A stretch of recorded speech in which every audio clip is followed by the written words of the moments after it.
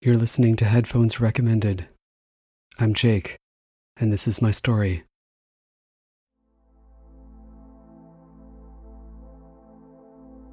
For my entire life, my parents have had the same silverware.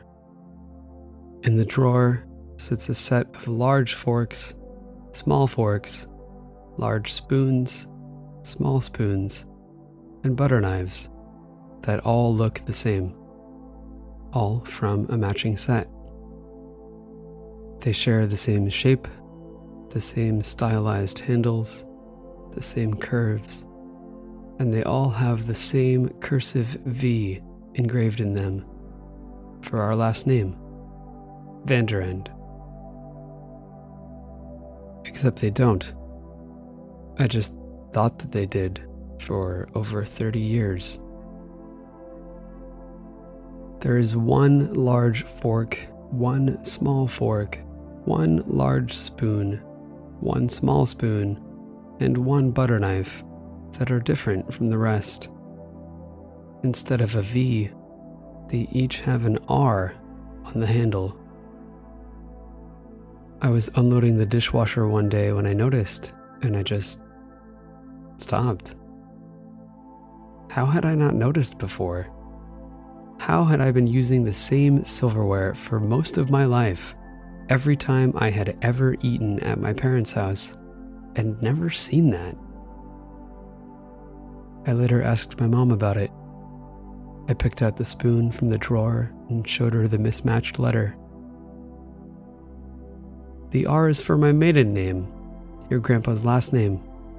He got us this silverware for our wedding, and before he had them made for us, he got a test set made with his initials on them. It took the wind out of me.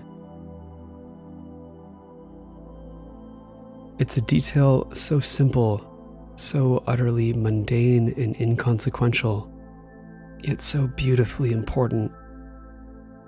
Here were artifacts I had relied on for most of my life, and each was a cascade of memory, an anchor to the past. My grandpa had lived with us for most of my life until he passed away when I was 17. But in my hand, I was holding a spoon that was an echo of his love, of his life. He cared so much for my parents, then later for my sister, then later for me. The spoon in my hand was a reminder of that, and until that moment, I never even knew it. I could feel just a hint about what that must have been like. I could feel my grandpa looking through catalogs and stores, trying to find something for his daughter and her future husband that would help them start a life together. I could feel the ways he must have mulled over his options, and how even when he decided on something, he still made sure to get a test set just to be certain that it would be the kind of silverware that would last a lifetime. I could feel that cascade, decades later, of who he was and how he treated those around him. All from a letter. All from an R that I didn't notice wasn't a V. How has my life been shaped in ways I never noticed? How many details have I missed? In Philadelphia, there is a library that is older than any person who lives here. Everyone in the entire city was born into a world in which this library exists. Everyone in the entire world right now was born into a world in which this library exists. The Fisher Fine Arts Library has been a National Historic Monument as long as I have drawn breath. I had first heard about this library on a podcast I listened to, despite having lived here a decade already before then. The context was that it was about to be torn down, demolished to make way for a more modernized building. The episode then tells the tale of Denise Scott Brown, who had just barely been a faculty member when she became the library's champion, ultimately swaying the entire committee to save the structure. All of this happened long before I was ever around. I was out working one night when I had an anxiety attack. Since I was on the road, I didn't want to take my Xanax, so I decided I would park my car and go for a walk instead to clear my head. I had been meaning to see the library for myself, and I was already in University City, so that's where I headed. Stories and pictures couldn't have prepared me for the real thing. I had seen the building before, but only its backside, just a fraction of a glimpse, and only from my car. It's not the same on foot. At first, I wasn't sure I'd be able to find it. It was dark out, a couple hours after sunset, and I wasn't even sure what I was looking for. The episode I heard called it the Library of Fine Arts, and that isn't its name, so it doesn't come up properly on a map. I was wandering in the general direction of where I thought it was, hoping for the best. Then, suddenly, there it was, and I just knew. Have you ever gotten chills down your neck just looking at a building? I turned a corner, looked up, and just stopped. It took my breath away. This library isn't just a building. It's a palace of knowledge. It's a monument to history itself. The ceilings are vaulted high to let the light in. The entire exterior is made of rich maroon bricks, laid by hand by who knows how many workers. Those bricks form a massive curved wall around one side, accented by tall windows that would make a Gothic church envious. Do you have any idea how hard it is to make curved structures out of brick? Never mind something so enormous. Nothing I say will do this library justice. No matter the reagents, no spell cast here will evoke what it feels like to be in the presence of something so incredible. Instead of tearing down this magnificent building, Denise Scott Brown saved it from demolition.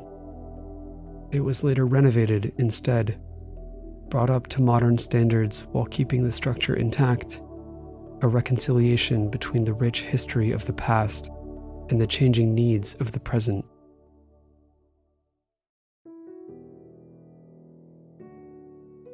I am like that library, in a way. So much happened long before I existed that now makes me who I am. So many people did so many things that shaped my fate, and I will only ever know a portion of those acts. Everything I do, everything I am, is upon the shoulders of the past. I am a cathedral built from every brick laid by everyone before me. I am my English teachers who taught me how to write, how to fall in love with words themselves and the beautiful ways they can be put together. I am my choral director who taught me how to breathe, how to project, how to phrase the sounds I make, how to carry myself. I am the radio DJ who gave me a chance, who put me in front of a studio microphone and recording equipment for the first time, who let me take over his show when he left the station.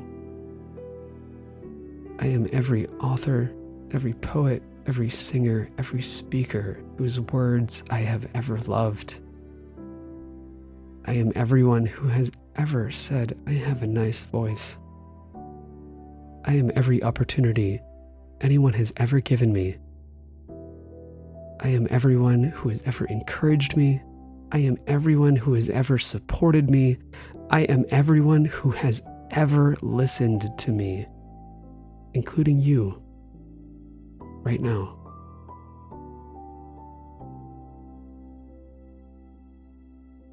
We are all made of everything and everyone before us. Everyone who ever shaped our lives, even before we existed, even when we couldn't see it, and even when we didn't notice the letters on our silverware.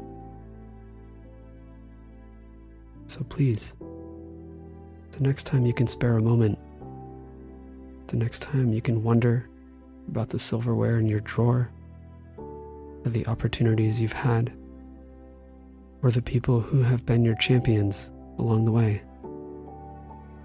please do. Think about everything and everyone who has brought you to where you are today. Think, even just for a moment or two, about how your life has been shaped in ways you never noticed. And if you can, if there's still time left for you, please say thank you.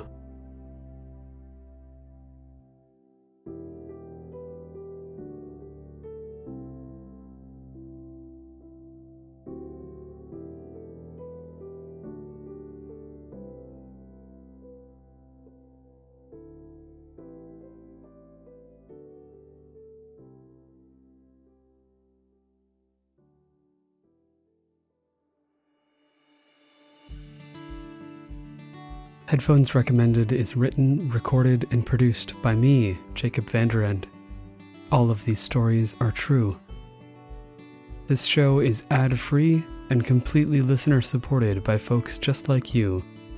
Find out how to get involved at headphones.show, where you can find links to the Patreon, social media, and more.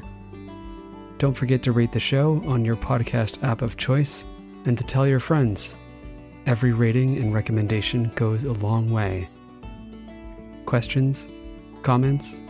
Want to do a guest episode? Want to be a guest artist? Email us at info@headphones.show. Thanks for listening, and I'll see you next week. Be good to each other out there.